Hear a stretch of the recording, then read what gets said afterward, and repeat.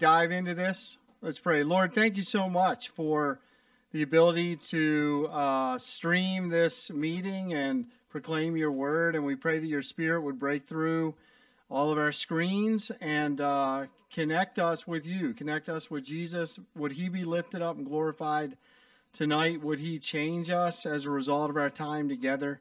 We pray that in Christ's name. Amen. So tonight's sermon is about thirst. And back around 11 years ago, I had a goal. And that goal was to run the Philadelphia Marathon. I had done a couple marathons in Maryland and a bunch of 5Ks and 10Ks. And I was like, I want to run a marathon. So I began training right here around College Park. This is in 2009. And I would run 7-8 miles and like keep working up. And I tried to do a schedule. If you've ever tried to run a marathon, you've got to run 26 miles.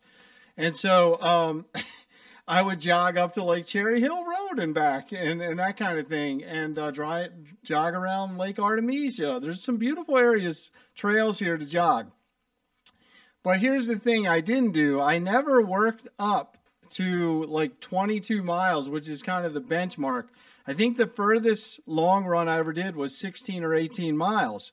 And so the day came for me to drive up to Philadelphia, and it started right there at the Rocky Steps, if you've ever seen the Rocky movies at the Art Museum. And so it runs through South Philadelphia, and I did great. The first half of it, I did wonderful. I was under 2 hours. My goal was to try to get under 4 hours for this marathon. And I was under that. And soon after I rounded back around the Art Museum and started going on the northern part of it, I started getting a bad cramp in my calf. I mean, not just a bad cramp, like a grabbing cramp that wouldn't go away. And so I had to stop. I had to try to stretch. I drank fluids. So basically for the second half of the marathon, it was a hobble, stretch, jog, hobble, stretch, jog. And finally, I made it, and so I brought my I brought my medal so you guys can see. If you ever want to come over to the house and touch it, you're welcome to. But the problem is I found out later is that I really should have been hydrating myself even days before that Philadelphia Marathon. That ultimately cramps came about because I didn't have enough fluid in my body. And just drinking water before or something wasn't good enough. I really needed to hydrate myself for days on end and get the electrolytes in there. And so I was thirsty. My body, my muscles, every tissue in my body was thirsty. And so this passage is really about thirst. It's about the thirst of Jesus, but also it's about the thirst of the woman. And I want to break it down in three ways. It's a thirst for connection, a thirst for truth, and a thirst for purpose. These are the big questions that Christianity and the Bible answers us. The thirst for fellowship, for true fellowship and connection with God and with one another. The idea of, is there truth in our world? And the idea of what is the purpose of my life? All you guys are here at college, you're at the university, trying to figure out, what do you want to do with your life? What is my ultimate purpose? And so when we come to the Bible, we're given those major questions. We're given answers to those questions. And so that's the beauty of coming to the Bible. The God of the universe has spoken to us to give us his truth. And so this first point is this, that Jesus meets our thirst for connection. And in the story, if you're familiar with it, Jesus crosses several barriers in this story to minister to this woman. And so I just want to briefly go down. But one is geographically. Jesus was down in Jerusalem, and he was going north to the Sea of Galilee. Now, most Jewish folks would totally avoid the Samaritan region in between, and they would go east all the way to the Jordan River and up the east side to get to the Galilean area. But not Jesus. He said, I had to go through Samaria. And we understand from hindsight that the reason is because he wanted to minister to this woman. And so the the woman was surprised. She says in verse 9, for Jews have no dealings with Samaritans. Jesus was entering in and connecting in this geographic region. Also, religiously and racially, he was connecting. And if you know anything about the Bible, you probably have heard that Jews and Samaritans do not coexist. There was real racial hatred and tension. The Samaritans came out of a people group left over by the Assyrians who invaded Jerusalem some 700 years before. And so in this northern part of Judea, there were Samaritans left over from that period, Jews who had intermingled and married with the Assyrians. And so the pure blood Jewish folk saw them as half-breeds and really disdained them and felt that if they were in contact with them, they would defile themselves. And that's why the woman is so surprised when Jesus asked for a drink, because the Jew would be defiled by the cup or the vessel that the Samaritans were drinking. And so you have all of these barriers that Jesus is breaking in order to minister to this woman. The Samaritans also had their own version of the Old Testament. They really only took the first 5 books, the Pentateuch. They didn't see the rest of the Old Testament as from God. They had their own place of worship on Mount Gerizim instead of Jerusalem. And so you can see that there was lots of differences. They had some similarities. Jacob's well was there. The woman knew about Jacob because that's in the Pentateuch, in the beginning part of the Bible. But this rest of the Bible, they did not see. There's the whole gender barrier. We have Jesus speaking to a woman in public, and rabbis would not speak to a woman in public. And she is surprised about that. She says, how is it that you, a Jew, ask for a drink from me, a woman of Samaria? And so why is Jesus talking to the woman is what the disciples question one another when they get back. So again, Jesus is breaking through and connecting with this gender barrier. Also, the shame barrier, the social outcast. The woman is coming at the 6th hour, which is noon. Women would typically go to the well together in a group in the morning. And here this woman is alone. And it points to the fact that she was an outcast. And we find out in the story that's ultimately due to her behavior and the adultery and the many husbands. Maybe women thought, are you going to steal my husband too? And so she's there alone. But what does Jesus do? He pursues her. And he crosses all of these barriers that typically were not crossed, especially by a Jewish leader, a rabbi, a teacher. And so this is the first part that you need to understand about the gospel, that the gospel is all about a holy God, God the Father, Son, and the Holy Spirit, connecting with a people that are deeply sinful and broken. And so we have stories in the Gospels where Jesus talks about leaving the 99 and coming and going after the one sheep. That the gospel is all about making connections with God, and how the Lord Jesus ultimately made the ultimate connection with us through his death and resurrection on the cross, bridging that distance, that eternal separation because of sin. And so here in this story, Jesus sees that Samaritan woman as precious, made in the image of God, having dignity. And so you see him giving respect. You see him caring about this woman, engaging in conversation with this woman. And ultimately, the gospel in Revelation 7, it says that every tribe and tongue and nation are going to come together underneath the Lord and worship at his throne. That this is the picture. Although we look at our culture now and the world now, we just see race separating people, social economic things separating people, gender separating people. When we come to the gospel, we see that no, God is reconciling the world unto Jesus and unto one another. In fact, Galatians 3:26 talks about, here's what Christ is doing. For in Christ Jesus, you are all sons of God through faith. For as many of you as were baptized into Christ, having put on Christ, there is neither Jew nor Greek, neither slave nor free. There is no male or female, for all are one in Christ Jesus. And if you are Christ, then you are Abraham's offspring, heirs according to the promise. And so this is what the gospel does. It brings us together in Christ. It brings unity in a world that is fractured, in communities that are fractured. And so, I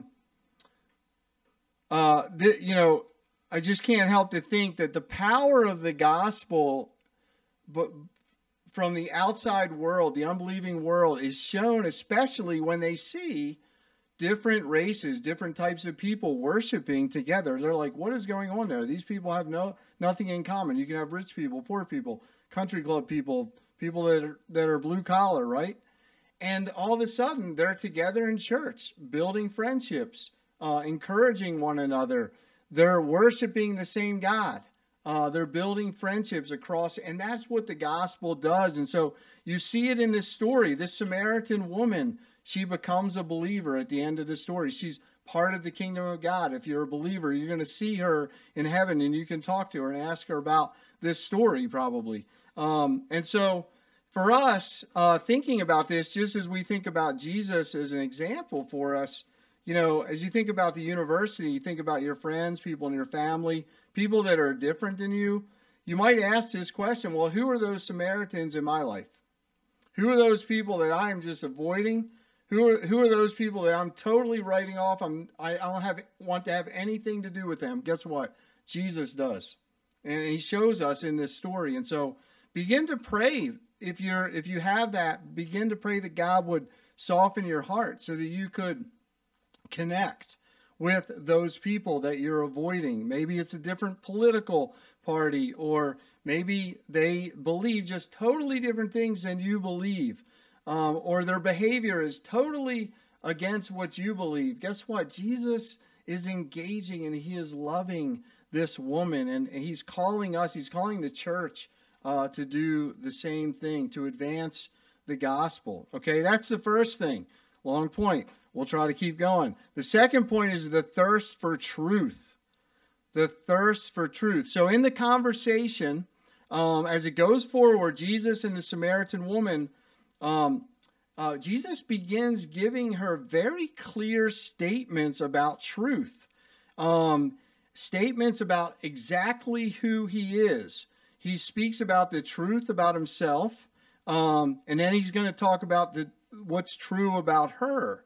And so he begins talking about this water, and he starts saying, if you knew the gift of God, verse 10, and who it is that is saying to you, give me a drink, you would have asked from him, and he would have given you living water. I mean, who says that? What is he getting at? Well, he's talking about these Old Testament passages that deal with how God is going to quench our thirst and how we can come freely to God and he will fill us. And he's saying that that's me. I'm the one. I am God. I'm going to give you living water. You should be asking me for that.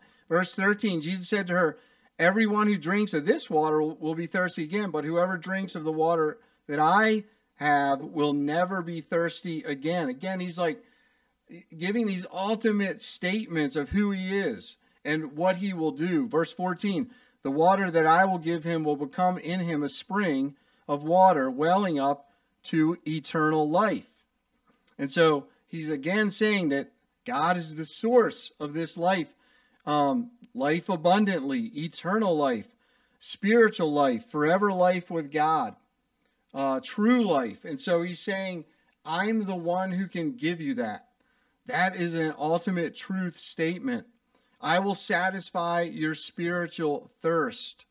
And so he also says this in the midst of this conversation when they're going back and forth. He says this, he challenges her in terms of what her beliefs are, her religious beliefs as a Samaritan. He says, you worship what you do not know. Samaritan religious beliefs. We worship what we know, for salvation is from the Jews. Wow, that's a challenge, isn't it? Jesus is saying that the Jews hold ultimate absolute truth. Now, this in our culture, I would say, doesn't go over too well, because we live in a culture that basically says you can claim anything you want. You just can't say your religion is absolutely true for everybody. We live in a world that has taken religious belief and has made that a personal belief that as long as it's okay for you. But when we come to the Bible, Jesus is saying none of that. He's saying, no, this is ultimate truth. I am the creator God. I've created the heavens and the earth, the universe, everything in them, visible and invisible. And I have spoken, I am breaking into this universe, into this world, telling you what is true. If some of you are studying philosophy, these ideas started floating in the Enlightenment, okay? Immanuel Kant began to talk about these two stories of belief. There's one story, or the upper story is the idea that things like personal faith, feelings, all these things are personal truths, but they're not absolute. The real truth is the bottom story, things like science, engineering, math, things that you can't deny. That's what really is true.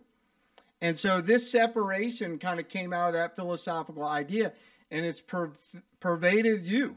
It's pervaded me. It's pervaded the university culture. But what we have to understand is that we come to the Bible, no, we have the universal God who's saying this is what is true. This is what is true. And so if that sounds, wow, that's a little bit harsh, that's a little bit narrow, I would ask you to, number one, come to the Bible with an open mind and ask God to show you if this is ultimate absolute truth. If you're, ask God to reveal this to you. Ask questions. Start questioning also our culture.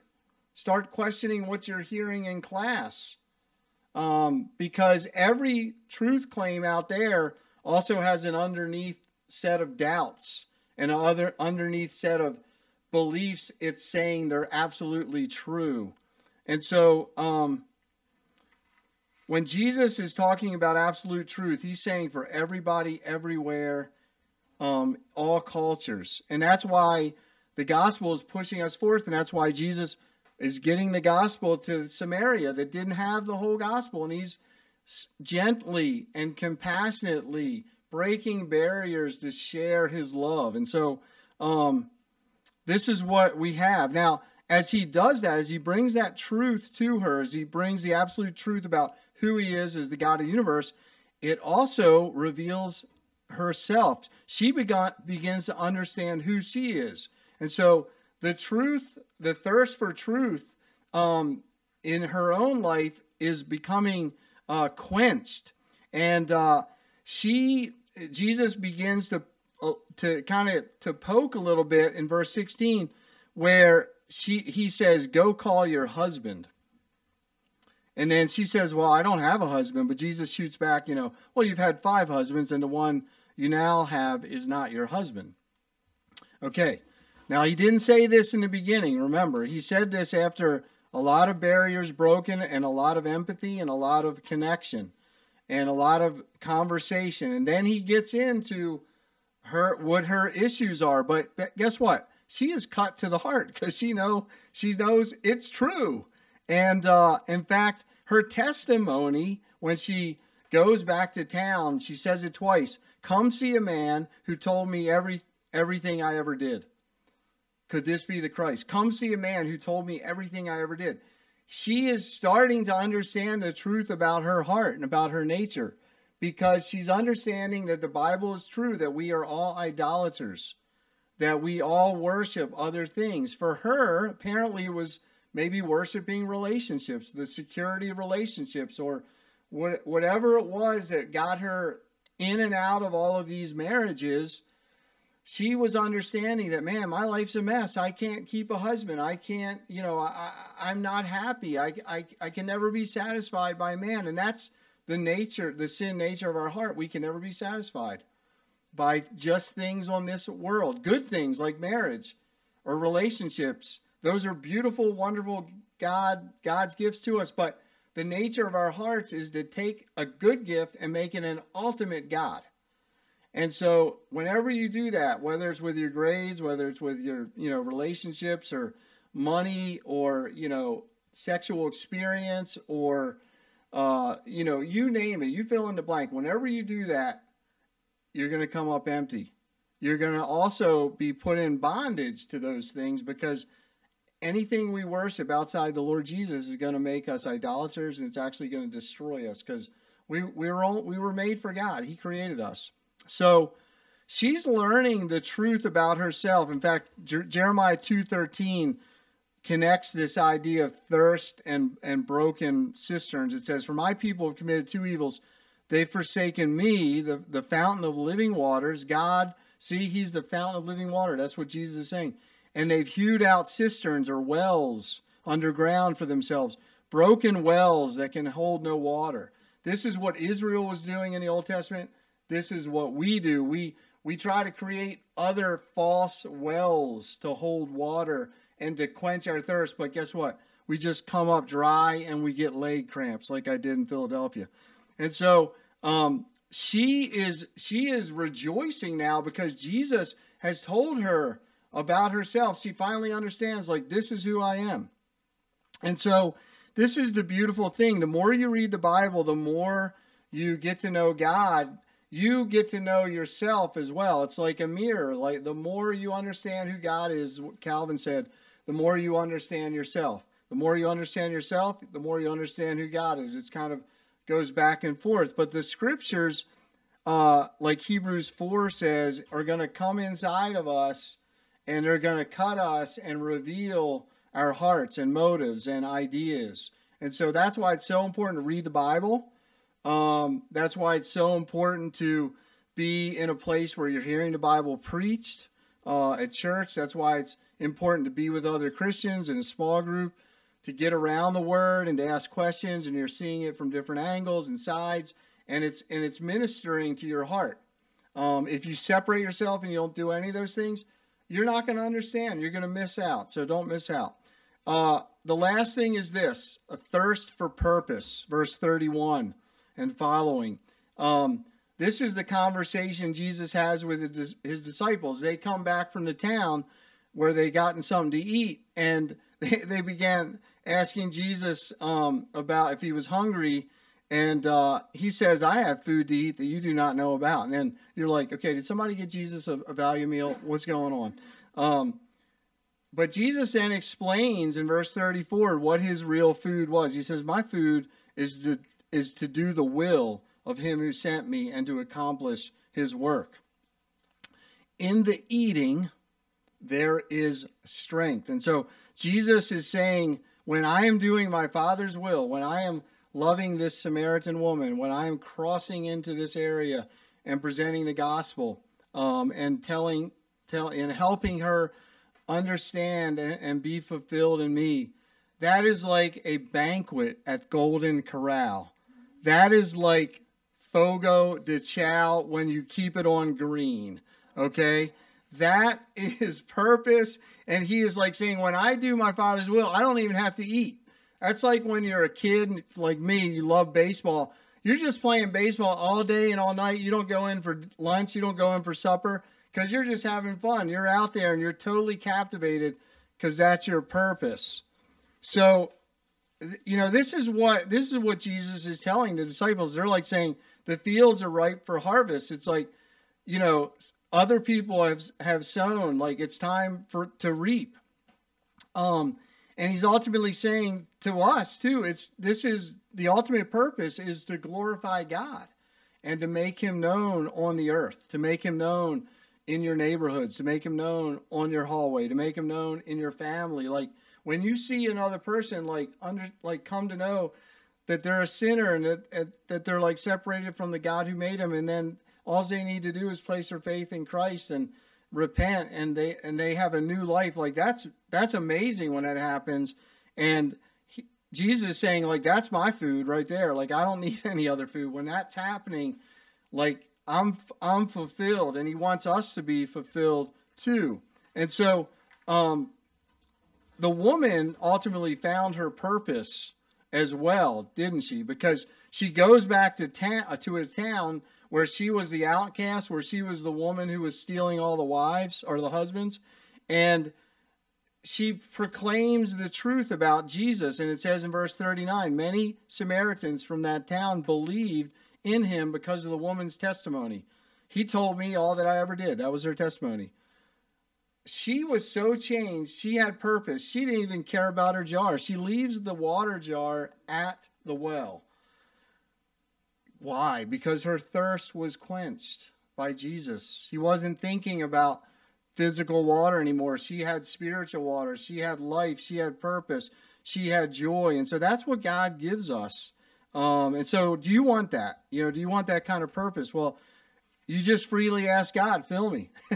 You just come to him with your emptiness. You come to him with your empty water jar and you say, Jesus, I need to be filled by you, not all this other junk that I'm trying to fill my life with. He will fill it. He will fill it. And the reason why he fills it, the reason why he can quench our thirst is because it's interesting. In the Gospels, when Jesus was on the cross, one of his 7 sayings was, I thirst. When he was on the cross, connecting sinners with God, he said, I thirst. What was he saying? He's saying Jesus is suffering ultimate disconnection from God.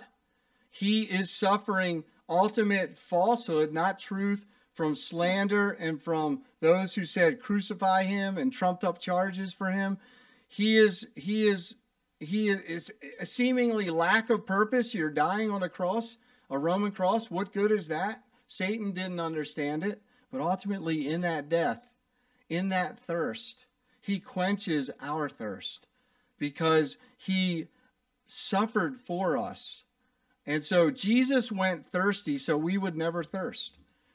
Jesus went thirsty so you and I would never thirst. Let me pray. Lord, thank you for this time to look at your word. I know it's a big passage, but there's so much beautiful truth in there about thirst and about how you meet our thirst.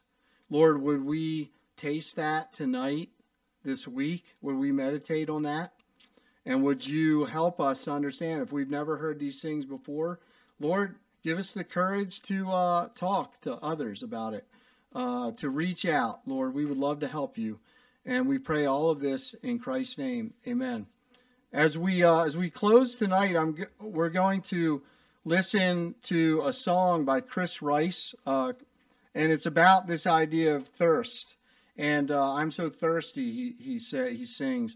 And so before we go to the Zoom room, and you can see it in the below in the comments, I want you to just take 2 or 3 minutes.